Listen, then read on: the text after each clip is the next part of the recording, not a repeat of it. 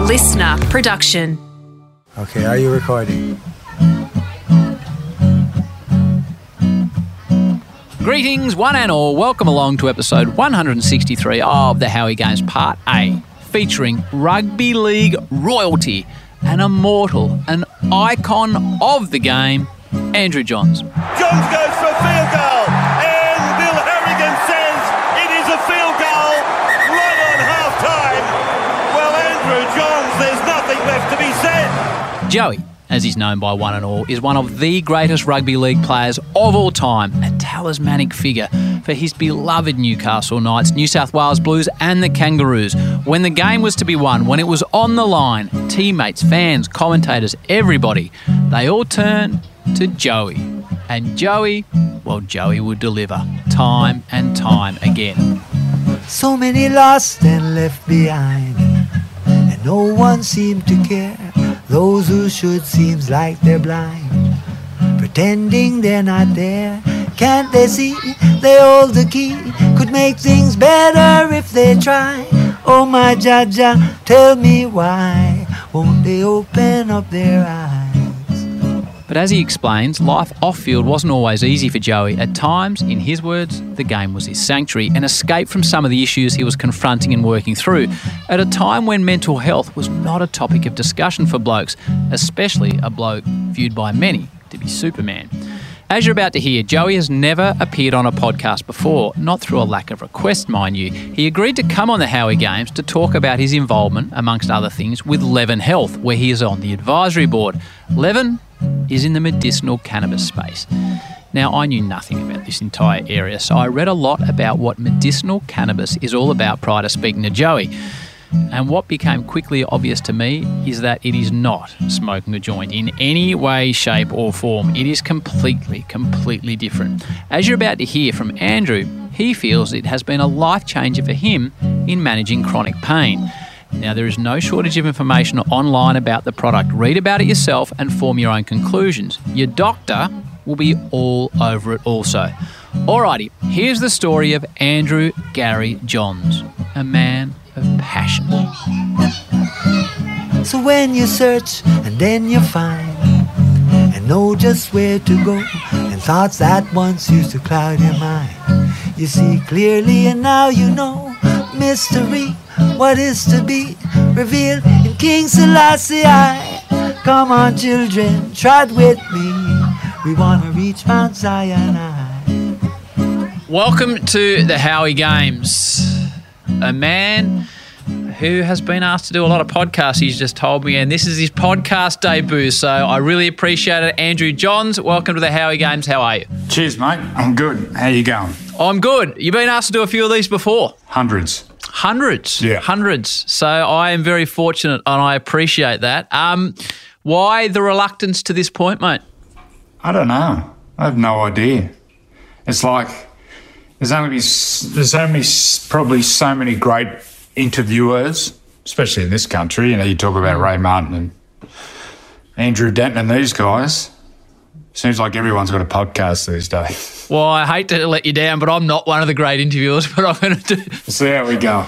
Now, one of the reasons you're on, which we need to talk about right off the start, which is something that fascinates me, Andrew. Do I call you Andrew or Joey? Joey. Where's Joey come from? When I was born, my dad wanted to call me Tig, as in, I think it's an AFL player, Tig Keneally. Tig? Yes. Yeah. So I grew up in a mining town, small mining town, west of Newcastle. My mum was like, if you call him Tig in this town, kids will kill him at school. So my dad said, right, I'm going to call him Joe, J-O-E. So growing up, my dad, I don't think I've ever heard my dad call me Andrew. Huh. And I went from Joe, and then once I started playing footy, I don't know, I just went to Joey. So the only people who call me Andrew are my mum and my partner. Well, that's funny because I said to you at the start, call me Howie, not Mark, because the only person that calls me Mark is my mum, and it feels like I'm in trouble. So we better stick to Howie and Joey. So unfortunately, mum calls me Andrew quite a bit when I'm in trouble. Same for me. Right. Now, as I said, one of the main reasons we're here to get things underway is your association with Levin Health, which is in the medical cannabis space. This is something that really fascinates me. What was the reason you got involved, mate, before we discuss what it's done for you? I got involved because I'm living it and I believe in it and I think it can help pretty much hundreds of thousands of Australians living with pain and discomfort and whose bodies are broken like mine. And I just believe in it. Everyone I talk to about it, former players, I spoke to my father, so many people. And I just believe it. I'm living it, and I've got my life back. Simple as that. Which I really want to talk to you about. So when people hear the term cannabis, they immediately think about smoking a joint, etc., which is very, very different from what we're discussing. Yeah. So people need to understand this is not to get you high. It's not to take you to another place. That is all removed from it. So what's it done for you, Joey? Well, originally I developed seizures late in life, which may be contributed from all the concussions I've had. I've had probably over 20, 30 concussions during my footy career. So I was reading up on it, and I had the last big seizure I was on holidays up the coast. And if you don't mind me asking, what happens when you have a seizure, if that's not too much of a personal question? Well, you go into this dreamlike state, which they call an aura. Now, for me, it's sort of hard to explain. I get a bit anxious about it because I don't know, it takes me like a deja vu somewhere where I've been before, but I can't describe what it is. And there's sort of three elements from it. I can feel it coming on, and then it comes up my body, and then I go into this altered state, which I think only lasts for 2 or 3 seconds, but sometimes it can last for 30, 40 seconds. Is it scary? Yeah. Wow. Yeah. So I had the big seizure, last seizure. This would have been 4 years ago. Right. And there was a doctor, Dr. James Stewart, got in contact with me about it. Now, I'd have already been reading up on it, and he spoke to me about it, and he prescribed me some medicinal cannabis. Now, I take traditional medication for it too. So I went and saw my professor, who I see in Newcastle, Professor Chris Levi, another doctor up there, Dr. Gardner, and they specialise in head traumas from concussions. And they said to me, look, it won't hurt. Give it a shot. So I've given it a shot. Whether it works or not from my seizures, I don't know. I haven't had a seizure since. But that's probably because of the traditional medicine. But for me, within 18 months, I'm a keen surfer. So if I surf, sometimes I surf two-hour sessions a day. The next day, I've had my neck fused. So the next day, I can hardly move. So I lived on anti-inflammatories pretty much 20, 25 years. Then all sorts of dramas with that, ulcers and everything. Since I started taking the CBD, the medicinal cannabis, I haven't hardly had an anti-inflammatory. I can surf. I'm back in the gym. And the last 12 months, I can run again. I've hardly been able to run in 10 years. Wow. The anti-inflammatory qualities, the pain relief for me, the concentration, being able to sleep. I'm a restless soul. I can't sit still. It calms me down. It's been an absolute game changer, and I've got my life back. I've got a 13-year-old boy who loves footy, so I can go to the park and kick the footy and run around with him. I can't describe how happy that makes me. I'm really happy to hear that. I'm really happy to hear that. How do you? What's the process of taking it? Is it a drop? How do you actually take it, and what form does it come in, Joey? Just in an oil. I just put it under my tongue in the morning. I got some in the morning I take, and there's some at night with a tiny bit of THC in it, which then relaxes me, which then relaxes the muscles around certain areas where I've had trauma, around my neck and back especially. And it's just, I got my life back. I'm able to exercise. Just the sense of well-being I had is hard to describe. Mental health is such an important part of the modern world. I was speaking to the last guest on this show, James Hird, a very well-known AFL player, and he talks about how his day is set up by exercise. And I feel the same. If I've exercised, which I have this morning, I live down the coast and I've actually been for a surf this morning, all is well with the world. I can tackle the day. So I can only imagine when you can't do those things, when you've lived such a physical life, it must really weigh on you, Joey. Well, it just destroyed me. Especially when I had my neck fused. Why'd you have to get your neck fused? I retired because I hurt my neck. I had bulging discs, 3 bulging discs. From an incident or from constant? Just over time, continually getting smashed. So I retired because of that. Then I had another incident 3 years after I retired, so around 2009, 2010, where I re-injured it. Now, my whole right arm went numb. Jeez. Couldn't move my right arm. I was just in agony and pain. So that was for a couple of months. Eventually I got it fused. And it was a fairly long recovery. So during that time, I couldn't train, I couldn't surf, I couldn't do anything. And I was in constant pain, taking all these painkillers. I'm living like a zombie. I don't know what's reality and what's a dream or where I've been. Jeez. So for me, not being able to surf and train, it's without doubt probably the worst time of my life for that, probably 12 months. And now that you're able to train again, like, do you go to the gym and now go for a surf, and it just must fill you with joy that you're back in business? Well, it gets me to bed earlier. Yeah. During that time, my head's not caving in, so I'm not self-medicating, which, I've got a very addictive personality, which, if I can channel that into my rugby league or staying healthy, then I'm on the good route. If I go down the other way and channel it to the dark areas, and life falls apart. So for me, exercise is just, can't describe how important it is. And being able to surf, being able to run, being outdoors, burning off this excess energy I have.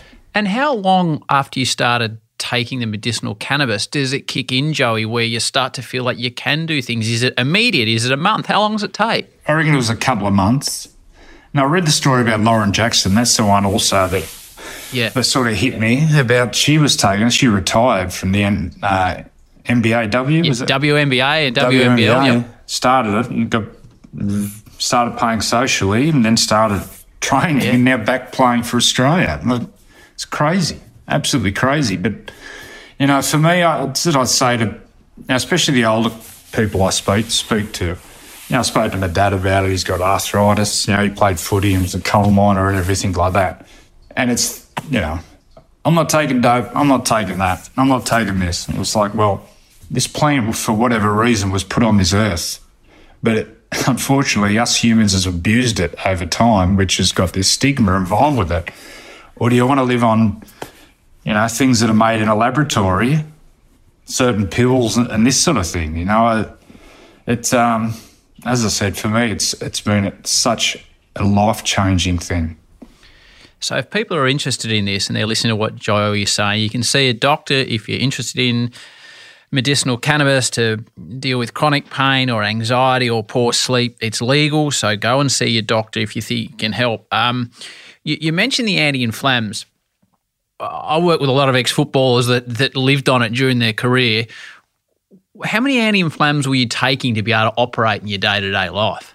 When I was playing, I'd be taking 1 or 2 in the morning, 1 or 2 at night. Right, so you're constantly on just eating them like lollies. Like I've had every injury. I've had ankle reconstruction, knee reconstruction, 4 operations of my groin. I broke my back, shoulder reco, elbow, every injury known to man. So, I trained that hard. I probably overtrained when I was playing, and which put even more stress on the body. So I needed those to get through. Was it worth it? Yeah, of course it was. You say that immediately, like you've described what you've been through, but immediately. I've had the best life. And without rugby league giving me discipline, direction, routine, I would have been going down an awful path. Before we get to rugby league, let's talk about surfing. I live in a little place called Barwon Heads, so my local break is 13th Beach, 15 minutes from Torquay. I've got a lot of family that live in Newey, so I've had the pleasure of Bar Beach and Merriweather, etc. How often are you getting out these days? You're in Sydney. Yes, well, every day. Every day? Where's your local? I live at Bronte Beach. Right. So I'm very lucky, and I praise whoever every day that I've had an opportunity to do what I love, play rugby league and financially set myself up. And I live opposite the beach here, Bronte. I'm living at the beach now. What type of board are you on? Oh, I've got half a dozen. Have you? I'm riding a Mark Richards Mayhem Fish at the moment. And what does surfing do for you? Well, just it calms me down. It totally relaxes me. It's a release. I feel like once I get on the water, everything that's happening on land, I'm away from it. And, you know, it can feel that competitive nature in you. It can give you that fright when you go out and it's big. And then the sense of camaraderie, you know. I can get out there at 8:30, 9 in the morning, and there's always the same older crew out there. So we go for a surf.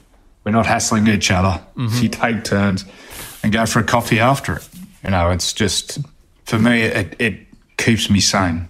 What's your perfect day in the surf? I'm a 4-foot man. I'm a offshore 4-foot. That's about my area. Once it gets to 5 and 6, I start to not enjoy it. Well, what sort of is your perfect size and surf? Well, 4 to 6 foot, howling from the south and pouring rain. Right. That way no one's out.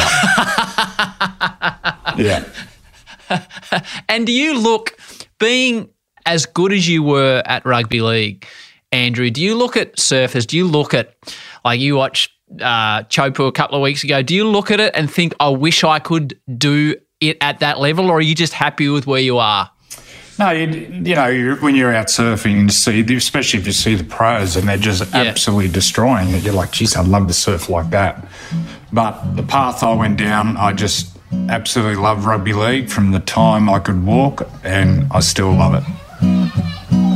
Back to Joey shortly. Next up on the show, a marathon runner, which is super cool because I've always wanted to have a marathoner on the show. The whole caper, both physical and mental, it fascinates me. Jess Stenson, nee Trengove, is a Commonwealth Games gold medalist over 42 kilometres. And Jess, she is one tough cookie. I remember having an interview after the race, and suddenly, I don't know if it was a bit of the adrenaline wore off or because I'd just been standing still, the pain in my toes was just intense. And when I had to try and peel my shoes and socks off to get into the shoes for the ceremony, I just looked and there were blood blisters, blood blotches. It was because, you know, your toes are sort of hitting the end of your shoes on the downhills. And I took quite a while to get back into jogging as well. I had quite a fair bit of sharp pain in the quads for a while there. That's Jess Stenson next up on the podcast. Alrighty, let's get back to Joey. Tell me about your start in rugby league. So do you grow up regionally, did you? Is that Cessnock where you're from? Cessnock. It's about an hour inland from Newcastle. Is that Jack Newton country? That's where Jack was from, yeah. Right. I'm sure he had a lot to do with you then because he loved his sports of all types. Yeah, I had a lot of great memories with Jack. He was a special guy. So some tell me. times too. The Jack Newton Celebrity Classic. I worked on that for a couple of years and it took me 2 weeks to recover after it each time. Yeah. So tell me about your family, Joe. You said your father was a miner, yeah? Yeah, my dad's a coal miner, worked his mines, down the mines for probably 25 years. Captain coached the local footy team. So myself and Matthew, my older brother, we pretty much just grew up at training with him, ball boy at the footy. You know, it's all we knew. What was footy to you when you were a young kid running around watching the men play? Did you look up to the local boys with stars in your eyes? Oh, they were our heroes, and you know, we got to see them. They'd be around home all the time, having barbecues and getting on the piss for the old man. But the guys who played in Sydney in those times, they were superheroes. They were out of our touch. And it wasn't until our sort of early teens, there was a guy that played for Cessnock who went and played in Sydney. So we actually came down a few times and watched him, and that was just total stars in our eyes. We're just blown away. My young bloke started watching the local footy, our local team, small country town like you're talking about, is in the grand final, and he went into the rooms after the prelim and he came back with all these stories and he was singing the song because it's the same song that he sings at his junior team. What was it like for you in the rooms with your dad after a game with all these big, sweaty, muddy men? Well, we just were in all of them. Same thing. We'd hear him sing the song. We'd watch him train. You know, we'd be on the sideline, ball boy. We were watching, you know, the heroics on the field, winning games, kicking goals. And then see them celebrating at our place. It's all we knew. So who did you first play rugby league for? What was your first proper game of rugby league? I was Cessnock Goannas, and I was probably 4 or 5 or something like that. And what was it about the game, Joey? I don't know. I just, when I was young, that's all we knew. I didn't even know other sports pretty much existed. But it was just an outlet for energy, to compete. I loved competing, even at a younger age of that. I always wanted to win everything at training and wanted to win the game. So it was such an outlet. And when you'd lose, how did losing manifest for you? Well, the worst sport in the world. Throw mouth guards, screaming, kicking holes and things. Didn't change. Didn't change when I was playing professionally. It was the same thing. And how'd your dad deal with that as a mentor in the family as far as rugby league goes? Was he, Joey, you've just got to take it on the chin, or do you say, right? Well, they just let me go, I think, and see that I had that competitive spirit and pretty much let me go. And were you... I've had a lot of people on this show, Andrew, and I always use this example, for every Ricky Ponting that was always going to play for Australia, there's 99 Justin Langers who had to work and work and work. Were you an outright star as a kid? It's no time for modesty. Were you a dominant player, or did you... For a while there, but I didn't grow till I was sort of 15, 16. So during those early teens, from sort of 12 to 15, looking back, it was pretty scary being out there because I was just so small. And look, that is a time before we had a big influence of the Polynesian boys into the game, who, you see them now, how big, they're that big at 14, 15. So it wasn't until I was sort of 15, 16 that I started to get the real confidence.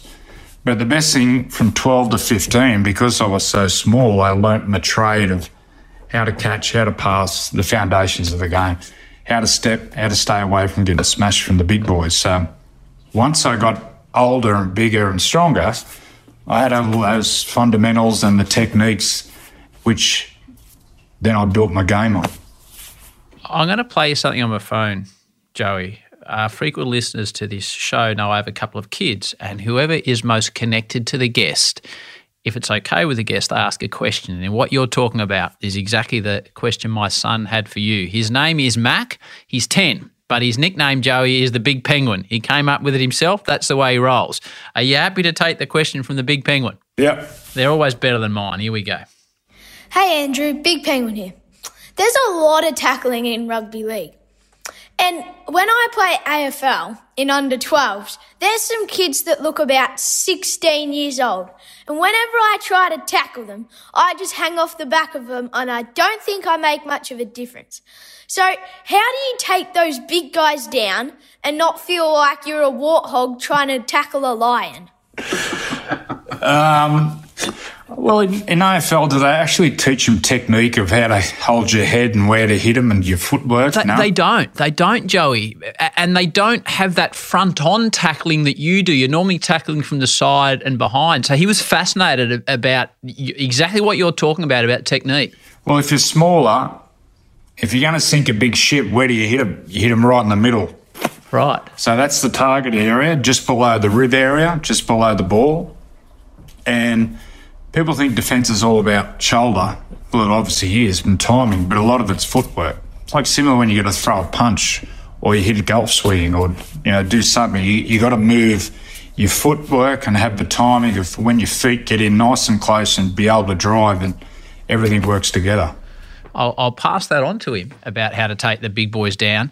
When you were growing up, 12, 13, 14, what were you like at school? And was there a plan, or was it always rugby league, Andrew? Well, the plan was to do what my dad and all his friends did, was play for Cessnock and work down the mines. That's what we sort of saw. Never thought that we'd have an opportunity or have the ability to play in the Sydney competition. Or, and that was pretty much what we were going to look forward to, and it would have been fine if we did that. We all had our close mates and great camaraderie around the footy club, and all my dad's mates and their sons, we all used to hang out. So I'd be doing that at school. Struggle to sit still, struggle to concentrate, which Now, later in life, I got diagnosed with ADHD. When I put my mind to it, I was all right, but I'd be constantly looking outside, wanting to be outside. What does ADHD do to you? Like we're lucky we've got a big audience on this show, Joey, and we have a lot of kids listen. So Yeah. There's going to be a lot of people that are identifying with the various things you're saying. Mental health's been a massive talking point on this podcast. What effect did ADHD have for you? Well, I couldn't concentrate. I couldn't sit still. And, at times with that, I'd be very disruptive. And I just don't think I had the tools when I was young to be able to deal with that. Later in life, I found yoga, which has been incredible for me. My partner's a yoga teacher, so that helps. But then once I got into the stretching, but the breathing side of things, I felt that slowed me down. Look, they put me on medication in probably mid-20s there for a while at Newcastle. Yep. And it just turned me into a zombie. I just didn't like what it did. I had this endless energy where I'd get up and I'd train in the morning. Then I'd go and surf all day. Then we'd go back in the afternoon and train. I'd just lap it up. But then when I was taking the medication, I'd drag myself out of bed, go and train, come home and sit on the lounge for 2-3 hours. And it's just like, you know what, this just isn't for me. Once again, I found the medicinal cannabis slows me up. I can actually sit on the lounge and watch a movie without getting up 10, 15 times looking out the window, what's happening outside.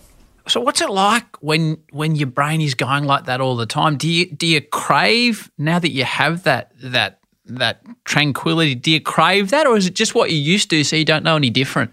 Well, as I got older, I think it's slowed up a lot. But think about something when you're a kid, yeah? And one of your friends is having a party at the beach or a pool and you just can't wait for it. And you wake up in the morning and you're so psyched and you're so revved up and you're just frothing that much you want to get there. Yeah. Well, it's like that every day. Wow. So it must be hard to sit there, and kids will listen to this and they'll identify with it. It must be hard to be sitting there in class at school. Well, you get very disruptive. When you get bored, you get disruptive.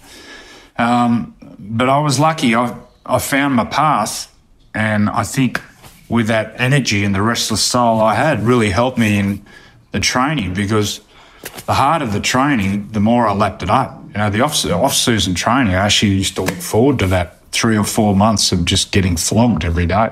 So how old were you when you first joined Newcastle? Well, I was on a scholarship at 14. 14? Yeah. So we're playing Harold Matthews, which is under 15. So I went pretty much under 15s, under 17s, under 19s, under 21s, reserve grade, and then got in first grade. So at age 14, what involvement do you have with the football club? How often are you there? 2 days a week, just training. Nothing really to do with the senior squad. But in those days, we had just a knockout carnival on the weekend. I think these days there's about 16 rounds.